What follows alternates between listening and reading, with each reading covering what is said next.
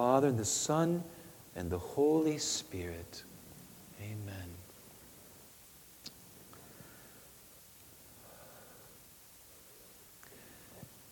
Come, Holy Spirit. Come, Holy Spirit. Holy Spirit, come. Kiss of the Father and the Son. Gift containing all gifts.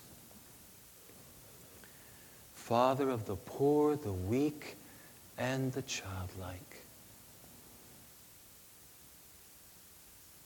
You who are the very love of God, of Father and Son, inflame us with love for God. Set our hearts on fire with love for one another.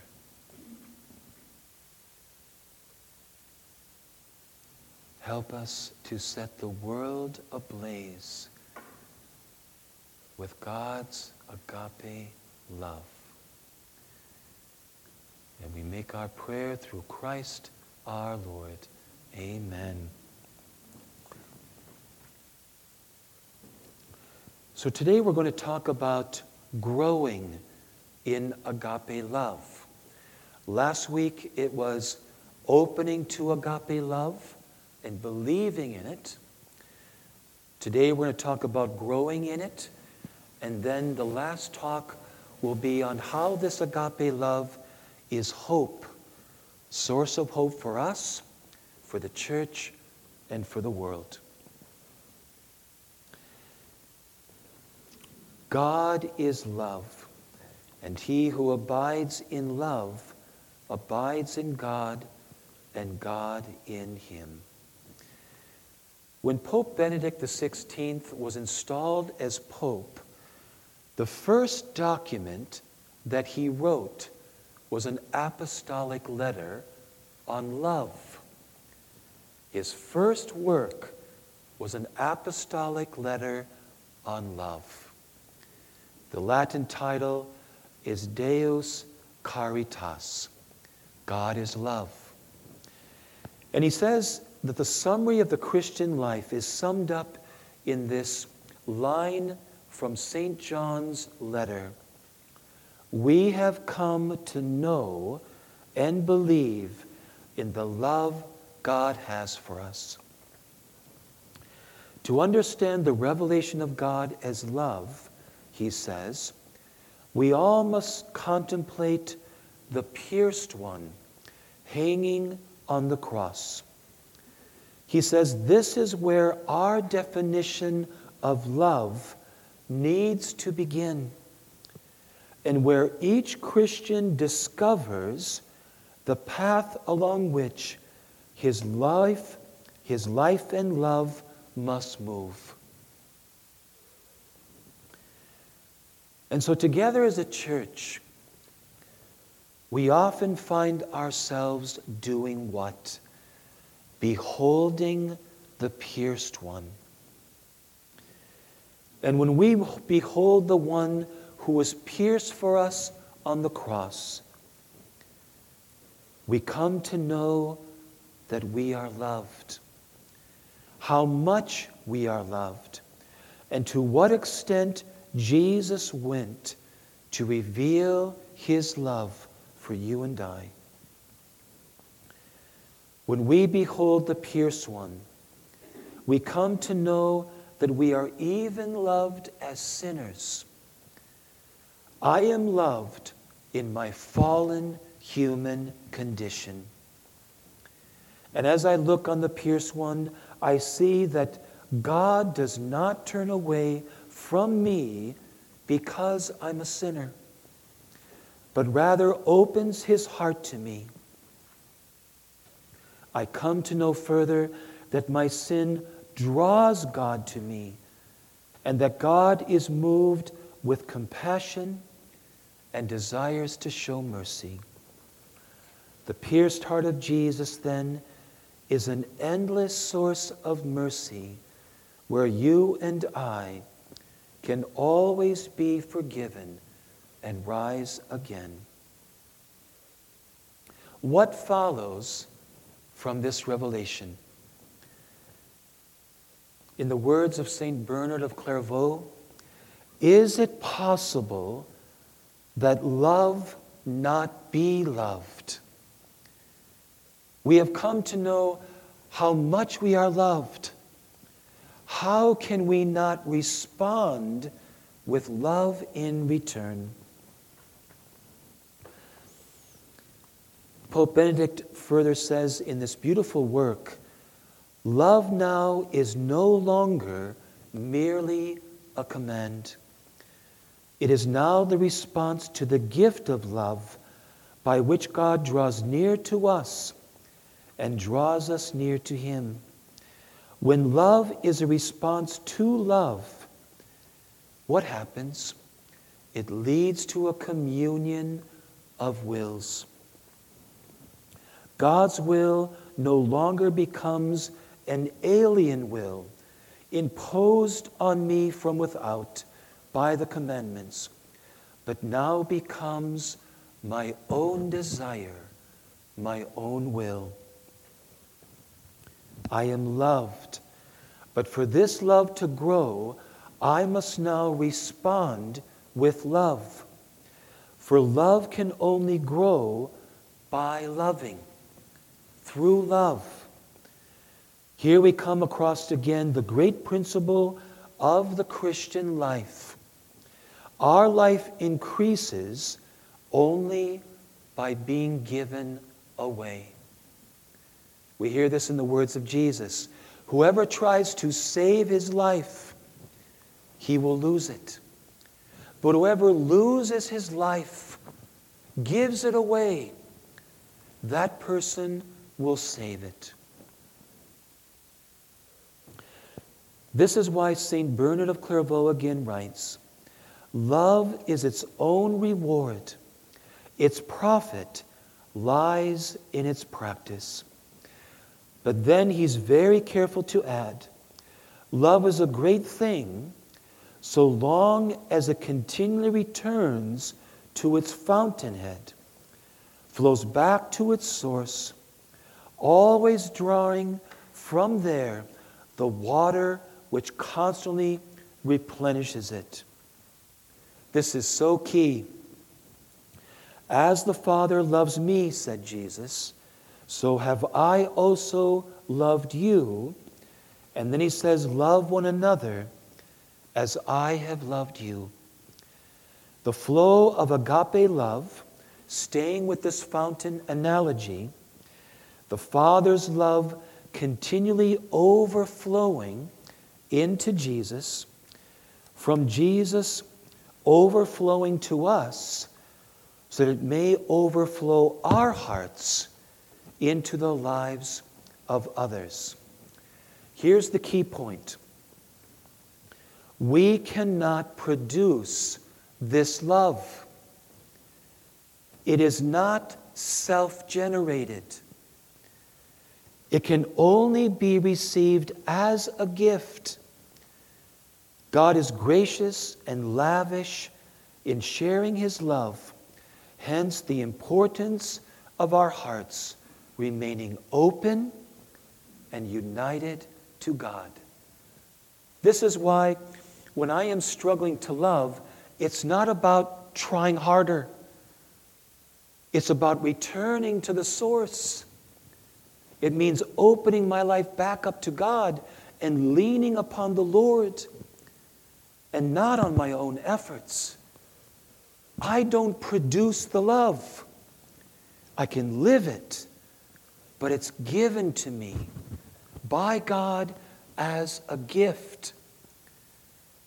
So if I'm going to love, I need to remain connected to the source, who is God. The primacy of love and its great importance in the Christian life is so clearly and beautifully expressed by St. Paul, especially in the 12th and 13th chapters of his first letter to the Corinthians. He says, strive eagerly for the greater gifts. In that chapter 12, he talks about the charisms of the Spirit. He talks about the gifts of the Holy Spirit and all kinds of manifestations of the Spirit. And then he says, and yet I shall show you an even more excellent way. He teaches the Christians at Corinth that the greatest and most important gift of the Holy Spirit is what? Love. In fact, the other gifts, he says, are as nothing if you and I do not have love. He's got that line, if I speak with the tongues of angels, and if I have all knowledge, if I know the whole of Scripture, if I have faith to move mountains, and so forth, but do not have love, I am nothing. Just a clanging cymbal and a noisy gong. Then St. Paul goes on to speak in chapter 13 of the goodness and the power of this love and the various ways it can be expressed. And we've heard this a number of times. It's at every wedding. It's often read at weddings. Love is patient. Love is kind. And then he also teaches what it's not. It is not envious. It is not arrogant or boastful. It does not insist on its own way. It is not irritable or resentful. It does not brood over injuries or hold a grudge. And then he comes to this great finale. Love bears all things, believes all things, hopes all things, endures all things. Love never fails. When we hear this beautiful exposition on love from Paul, we find ourselves desiring more deeply to live a love that is more like that. Yes? I mean, whenever I hear this, I go, okay, Paul, I want that. What you just said, I want that.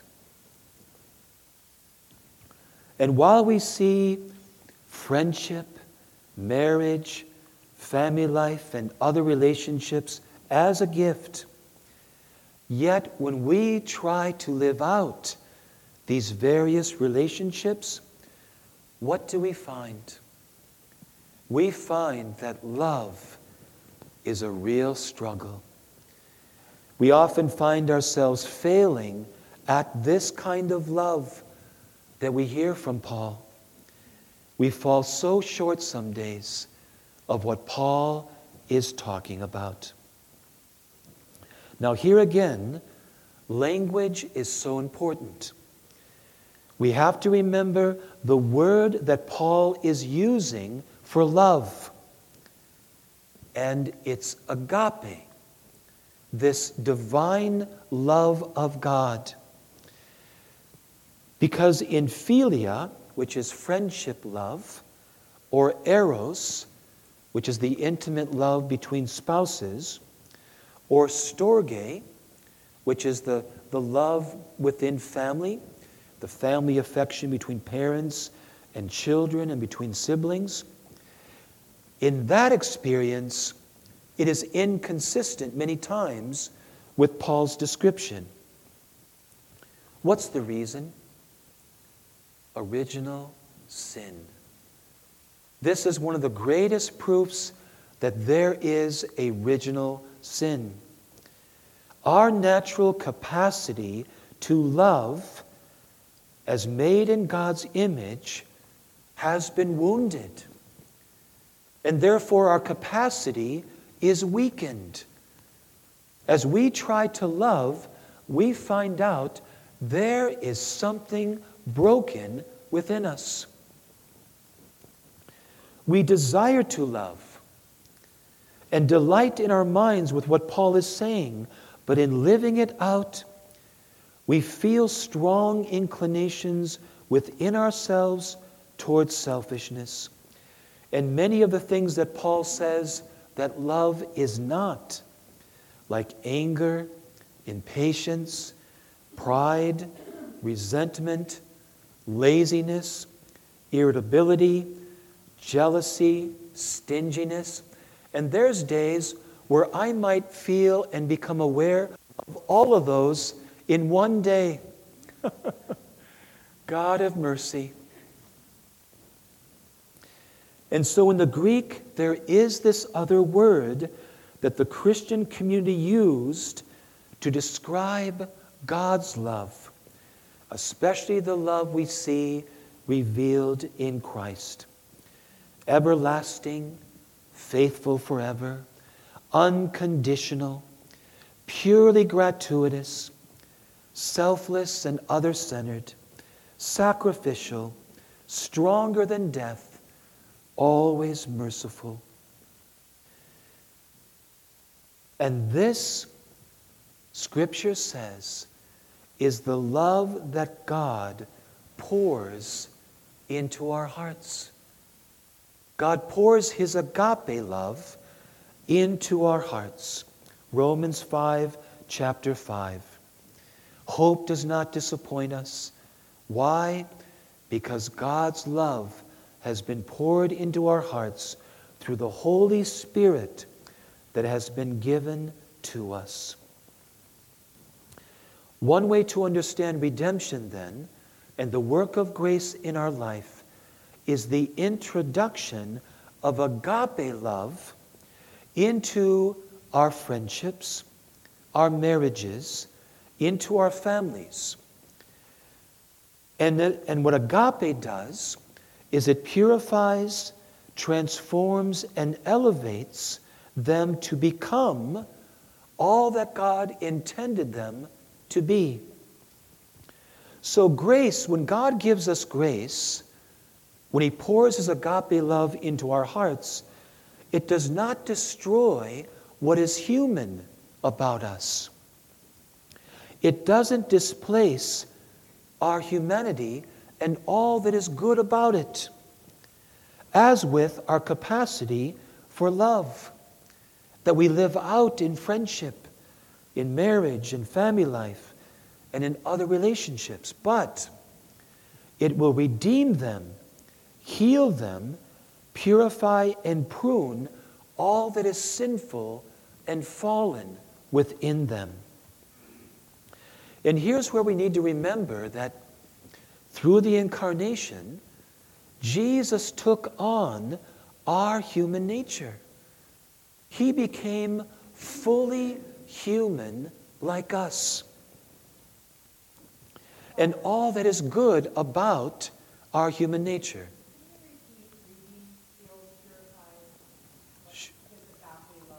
Yeah. Okay, so I'm just going to repeat this one line.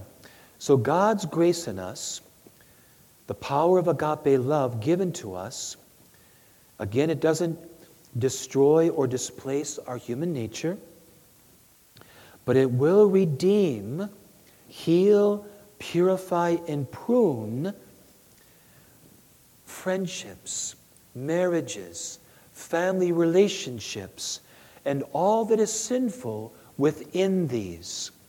Okay?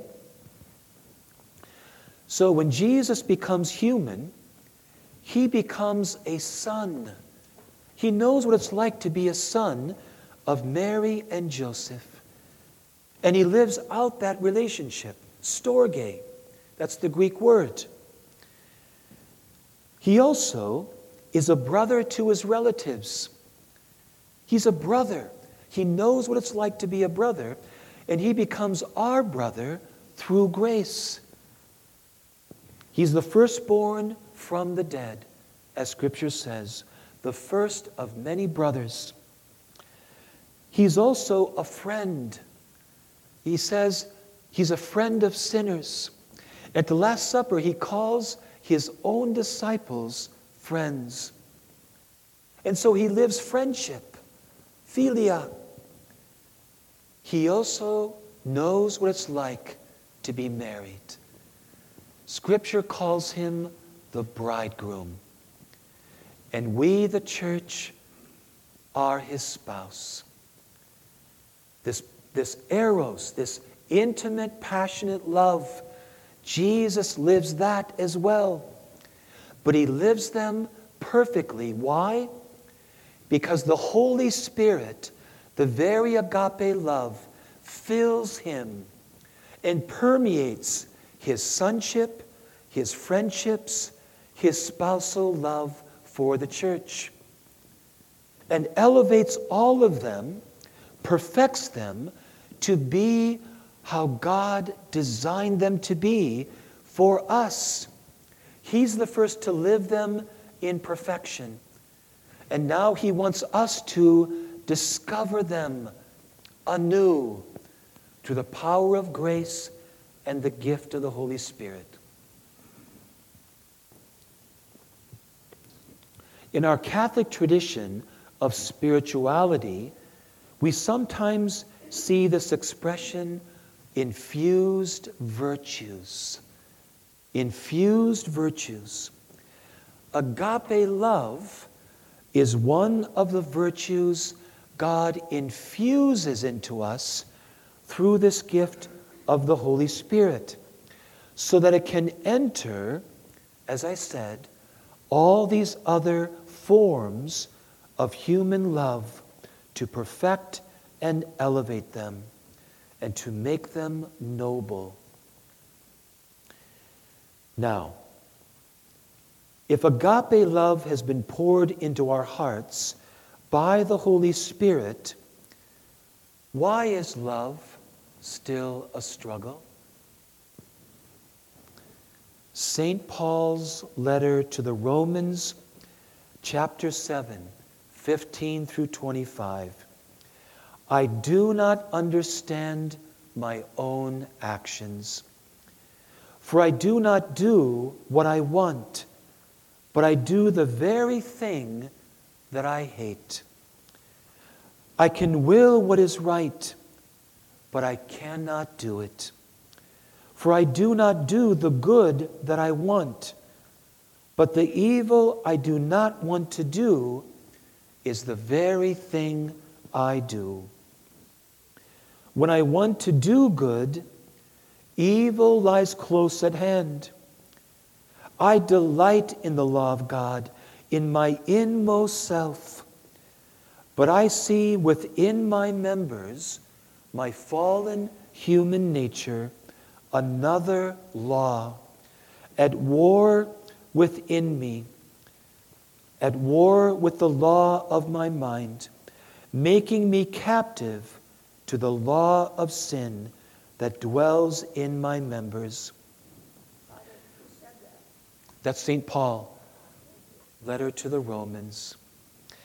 Wretched man that I am, who will rescue me from this body of death? Have you and I ever felt this way? Sometimes we feel like we are two people. We have these beautiful desires, these wonderful intentions and motives, these feelings. We want so much that is good.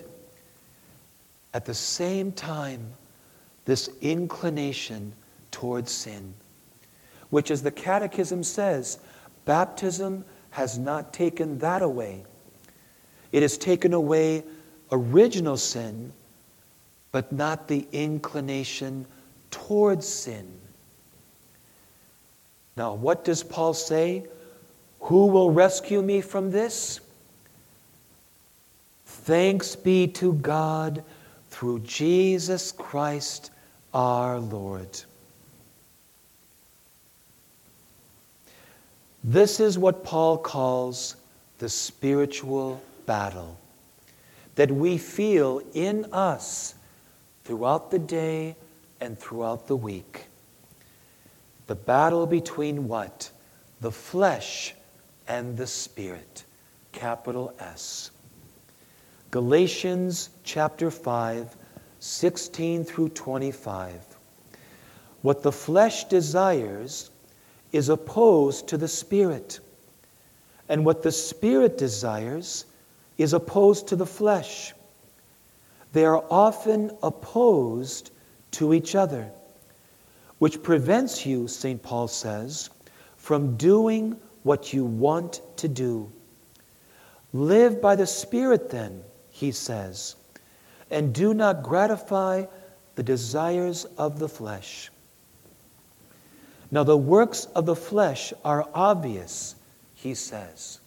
And then he lists a few: impurity, fornication, idolatry, enmities, strife, jealousy, anger, quarrels, dissensions, factions, envy, and drunkenness, to name a few. And then he says, by contrast, the fruits of the Spirit are what? Love, joy, peace, patience, kindness, generosity, faithfulness, gentleness, and self-control. And those who belong to Christ Jesus have what? Crucified the flesh with its passions and disordered desires. If we live by the Spirit, let us also be guided by the Spirit. Okay. But when we feel impatience stirring within us, how do we move from this impatience to agape patience? Or from self-centered pride, if I feel that stirring within me, how do I move from that to agape, other-centered service? Or from brooding over injuries, holding a grudge, to agape forgiveness? The former needs to somehow give place to the latter. And for that to happen, these initial movements of sin within me need to what? They need to die. Somehow they need to die so that the fruits of the Spirit can live. And here we can better understand this through another teaching of St. Paul. 2 Corinthians chapter 4, 10 through 12. He says, we are always carrying in the body the death of Jesus, so that the life of Jesus may also be manifested in and through our bodies. For while we live, we are always being given up to death for Jesus' sake, so that the life of Jesus may be manifested in our mortal flesh. This is where we understand the teaching of Jesus. Remember what he said. If you would come after me, you must deny yourself, take up your cross, and follow me. For whoever tries to save their life will lose it. But whoever loses his life for my sake will save it.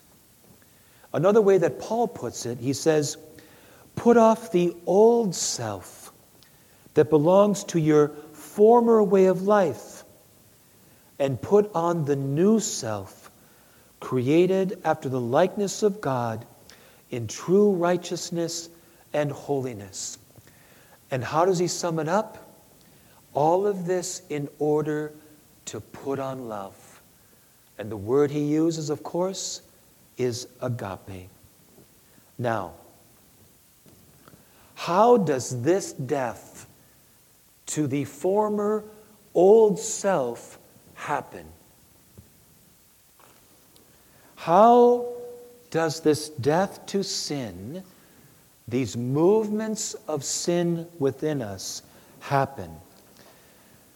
We know that Christ died for our sins, that he nailed them to the cross, that our sins were buried with him in death, and then after 3 days, he was raised up.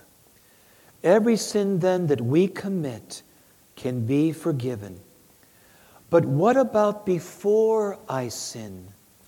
When I feel it stirring up within me, when I feel it moving, what about that?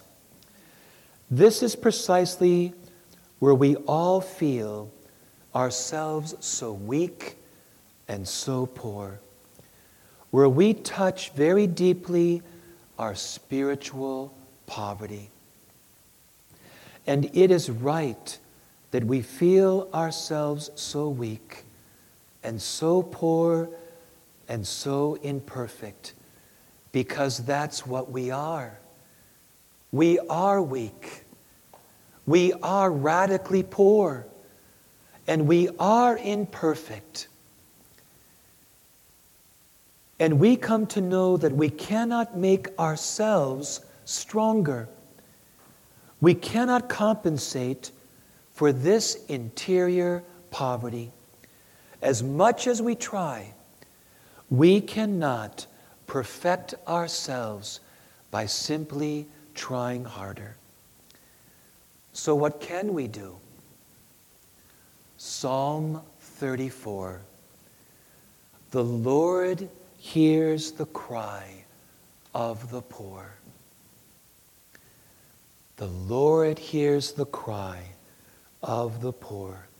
In our poverty, weakness, and neediness, we can and ought to cry out to God, who is always close to the brokenhearted, who always hears the cry of the poor. God is so gracious, ever faithful, bountiful in mercy. He is always ready to save, but God can only help those who need him. The truth is, we all need him, but not all trust in God. Not all turn to God or cry out to God. There is such a strong tendency within us to be proud, to be self-reliant, to think ourselves self-sufficient, to keep trying to do it ourselves. And God honors that freedom. Every time I think, okay, I'm just going to try to do this. Okay, God steps back. You try it again, if that's what you want to do. He's not Irish, so he wouldn't say good luck.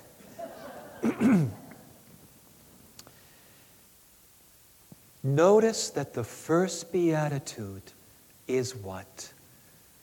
Blessed are the poor in spirit. Boy, does God know us. And does God know what we need? We can only come to God as we are, very poor and completely and utterly dependent upon him.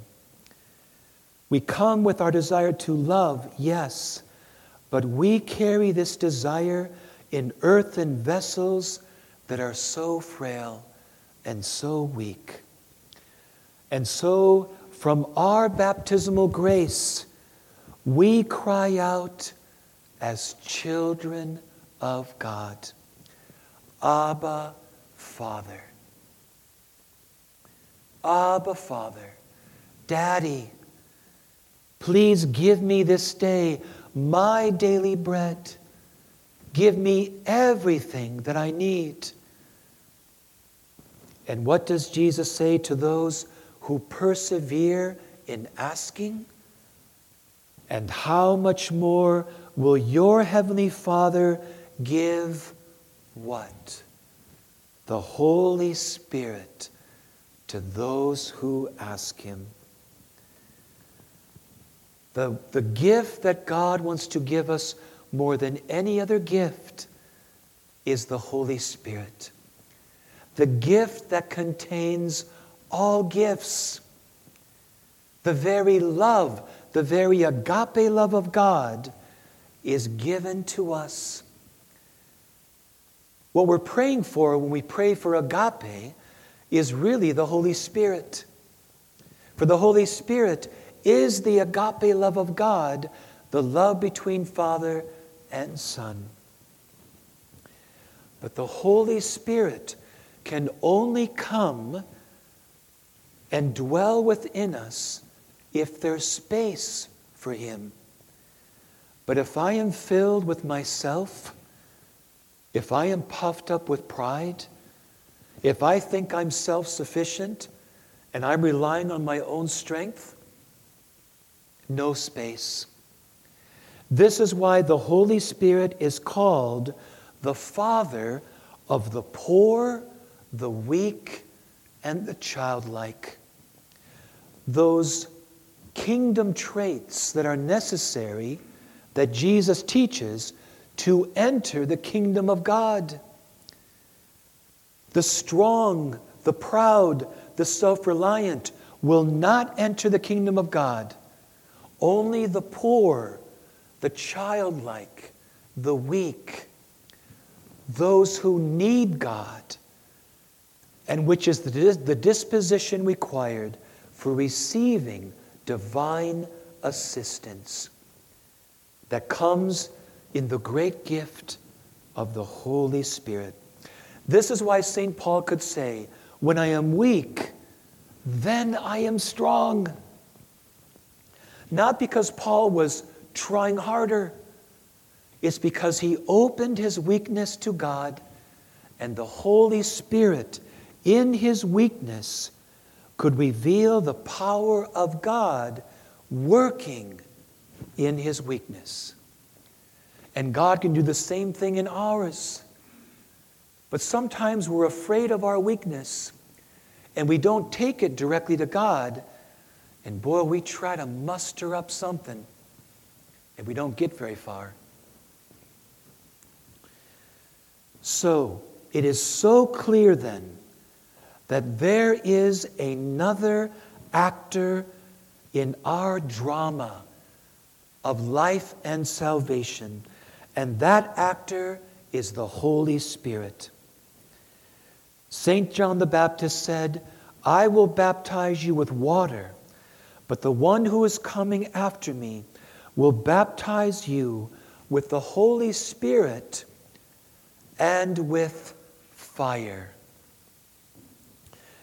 The power of the Spirit at work in Jesus, manifesting in Jesus' death and resurrection, is the same Spirit who now communicates to us the redeeming power of Christ that we see in the cross and resurrection, that is now brought to us by the Holy Spirit into the now of my need for help, my need for conversion, my need for transformation, my need to die and rise myself.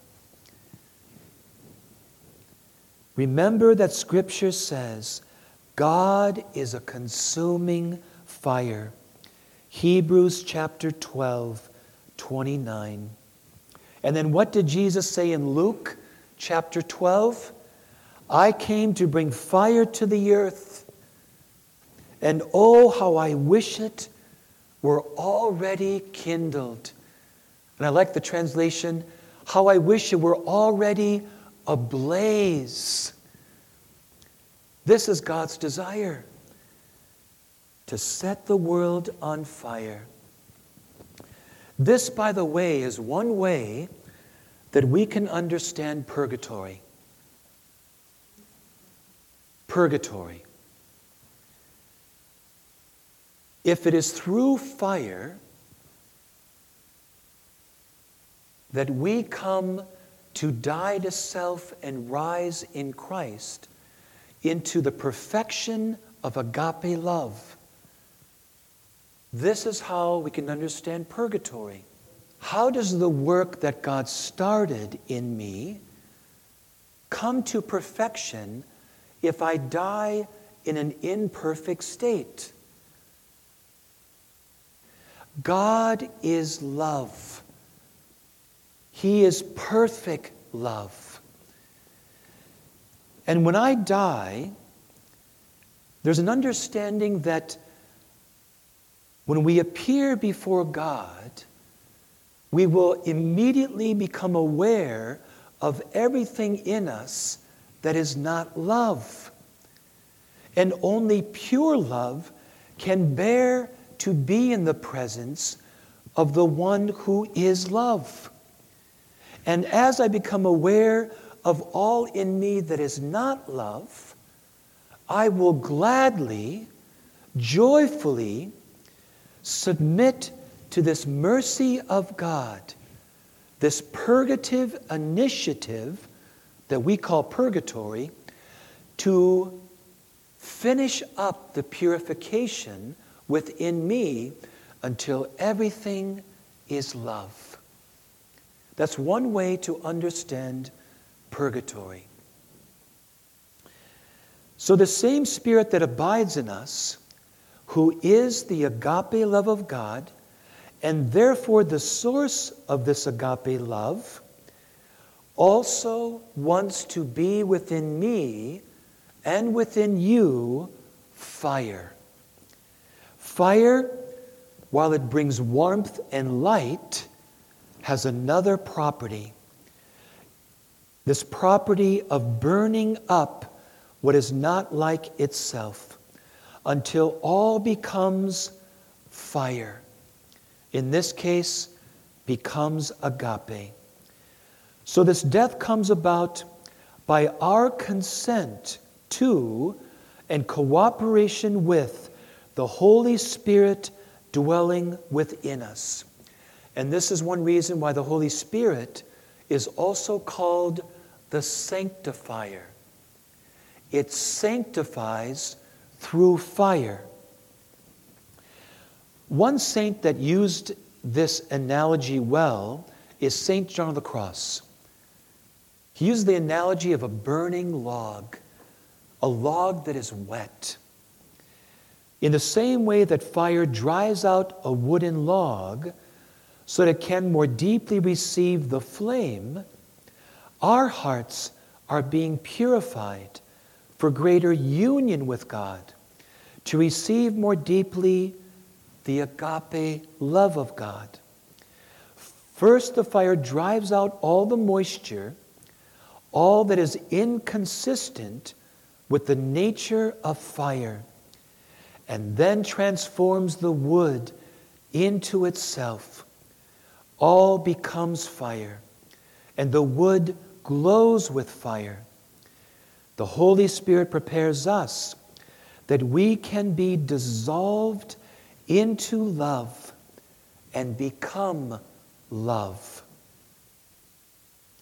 So let's apply this now. Let's take what we've learned and let's make it real concrete.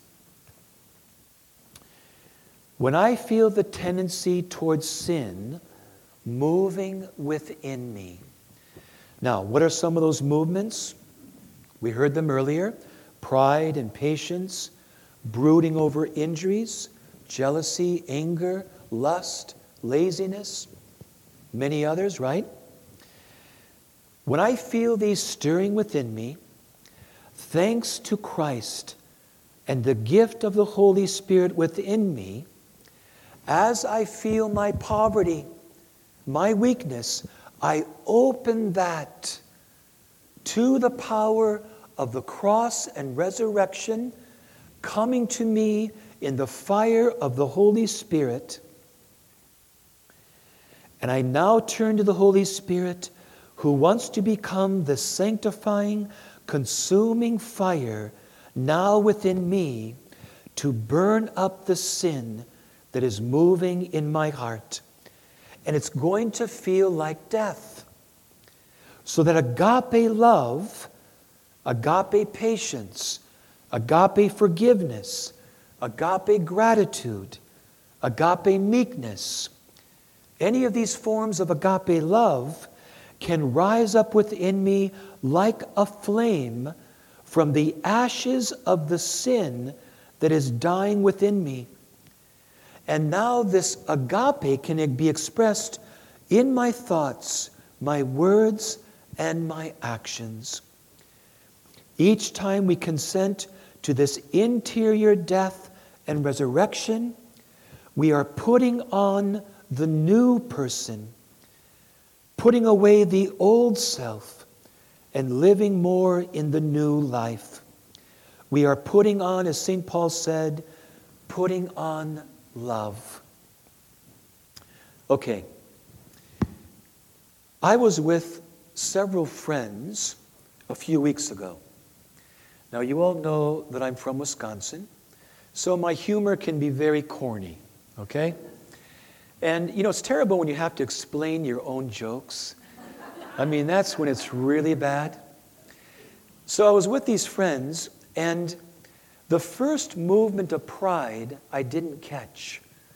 And I wanted to kind of impress and put forward a certain perception that I wanted them to think about me, okay?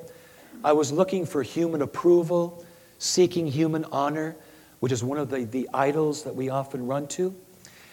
And so I told this joke that went south, like the minute it started coming out of my mouth, nobody laughed. Then pride wants to do what next? It wants to repair the damage to the ego, right? That's the next movement of pride. So you want to justify yourself or try to maybe explain the joke or whatever. By the grace of God, I did become aware of the second movement of pride.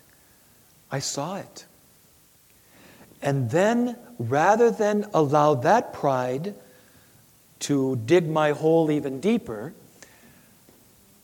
I turned to the Lord, and by the Holy Spirit, the fire of the Spirit within me, I just let it die.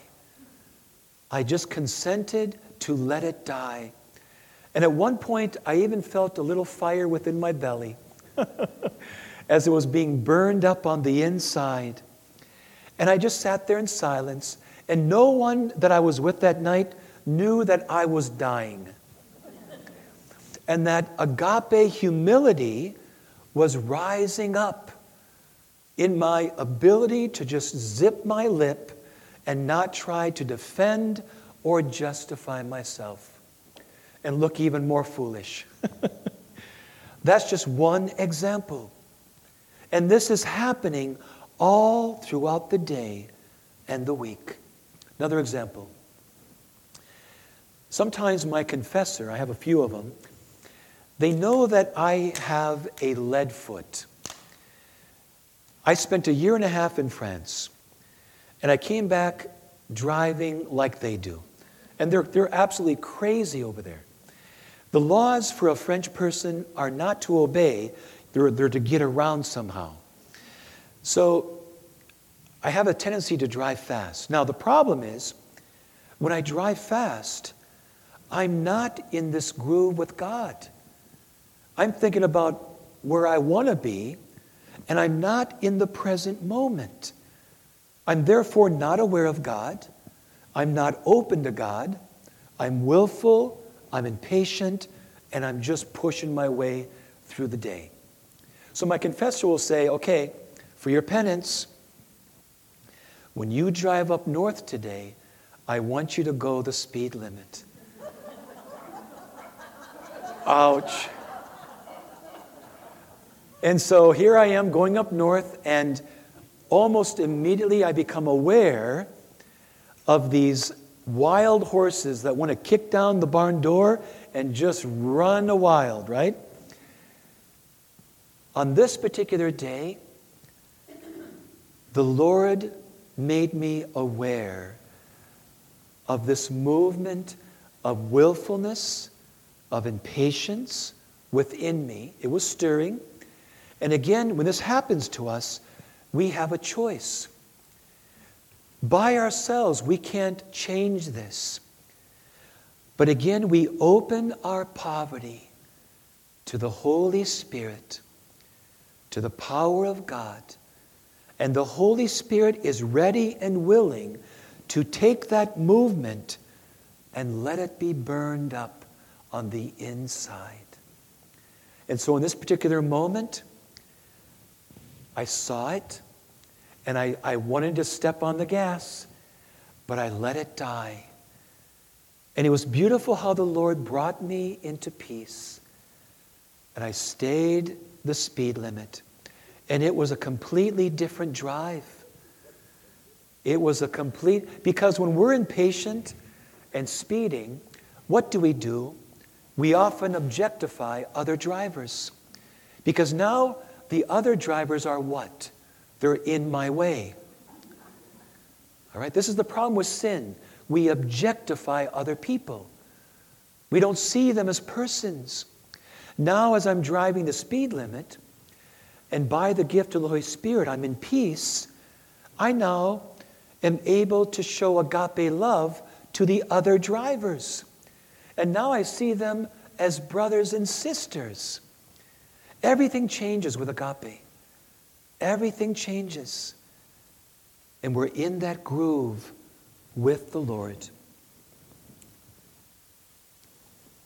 By the fire of the Holy Spirit that fills us, our soul becomes like a crucible where agape love is forged, where friendship, marriage, and family life rise purified and transformed. All becomes fire. This burning up of self-love is what allows us to burn with agape love. This is what is meant when Jesus says, "Abide in my love." And this is why St. Paul could say, "I have been crucified with Christ." All these little crucifixions that can happen all throughout the day, he says, "I've been crucified with Christ. It is no longer I who live, but it is Christ who now lives in me." Agape love. All is Christ's agape love. Now, there's something in the first book of Kings, in the contest between Elijah and the prophets of Baal, that can help us understand this a little bit. You remember this contest. Elijah was the only remaining true prophet of God at this time. And there were hundreds, 400 to 500 false prophets of Baal. And all the people were going after them. And Elijah's saying, "Look, we're going to put a stop to this. I invite all of you up on the mountain of Carmel, and we're going to have a contest." And so the contest is that Elijah would build an altar, and all these false prophets would build their altar. And then they would take turns calling on their gods. And the God who responds with fire is the one true God. So Elijah does this mainly to mock these false prophets, because he knows what's going to happen. So he lets them go first. And so they start dancing around their altar, slashing themselves and crying and screaming, all kinds of incantations. Nothing happens. And he kind of taunts them, while they're doing this. Then for Elijah, he has the people pour water on the altar that he's made, pouring water on the sacrifice, on the altar, and even builds a trench around the altar and has them fill that with water, and he has them do it 3 times. Then he calls upon the God of Abraham, Isaac, and Jacob. And this one true God responds with fire. The fire comes down from heaven, consumes the sacrifice, consumes the altar, and even consumes the water in the trench. There's nothing left.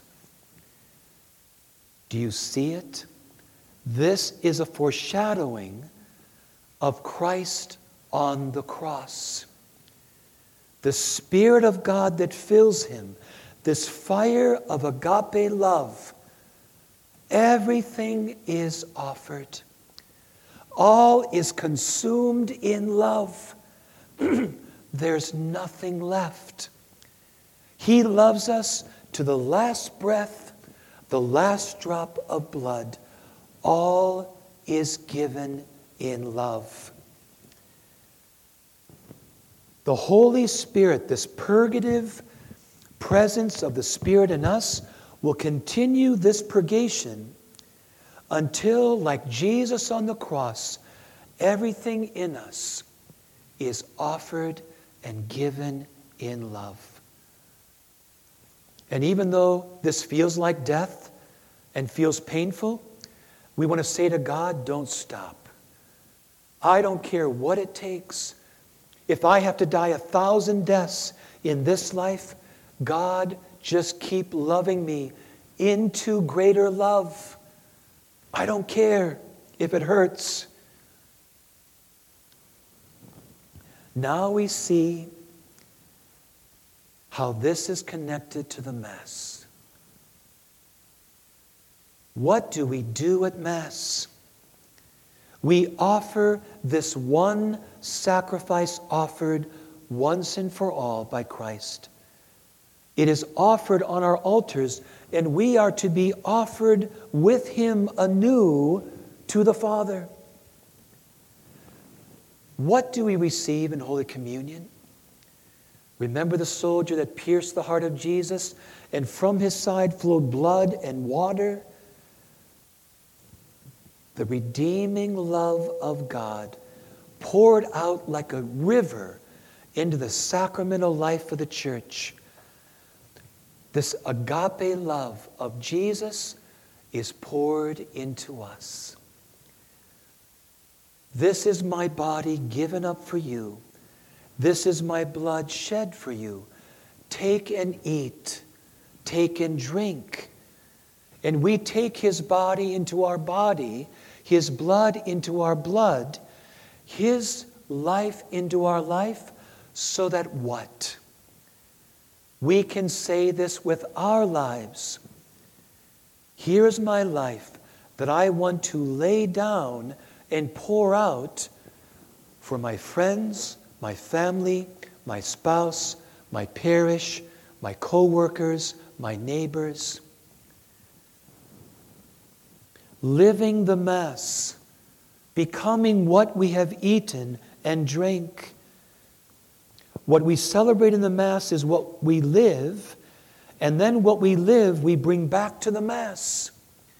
This is why the Mass is the source and the summit of the Christian life. And so if during the week you're feeling like the well is getting dry, go to Mass. You can call on the Holy Spirit. Amen. The Holy Spirit who is always with us. But God has provided also another very powerful way for our well to be replenished. It's the Mass.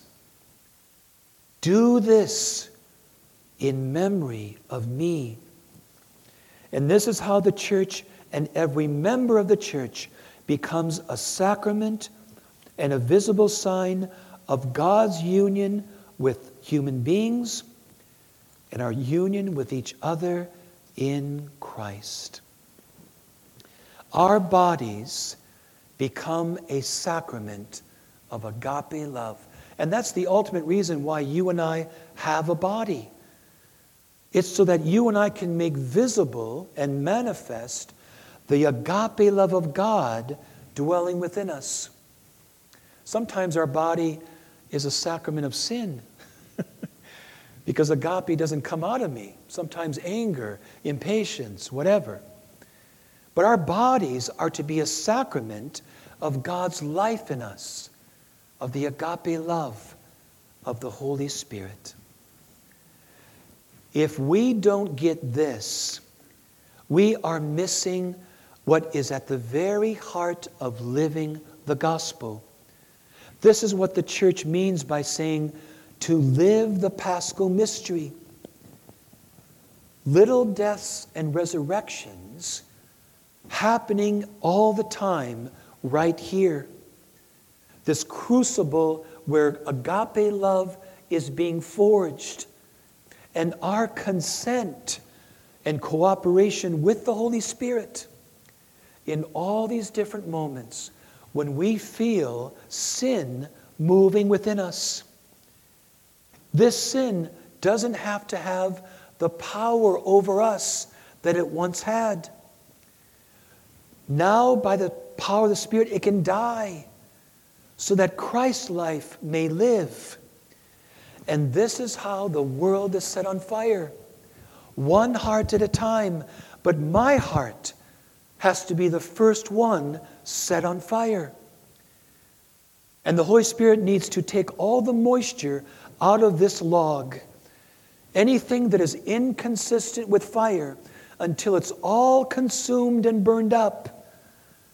And all that's left is this.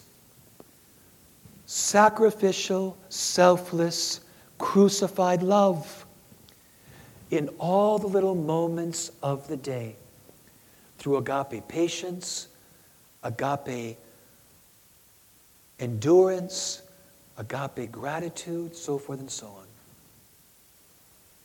If this isn't happening, the rest of the gospel doesn't make sense. We got to live this. And if you have to listen to this talk 10 times to just let it soak in, please do that. But the most important thing is that we're living this. This is how the world is set ablaze. Amen? Amen. The Lord be with you. May Almighty God bless you, the Father, the Son, and the Holy Spirit. Go in peace.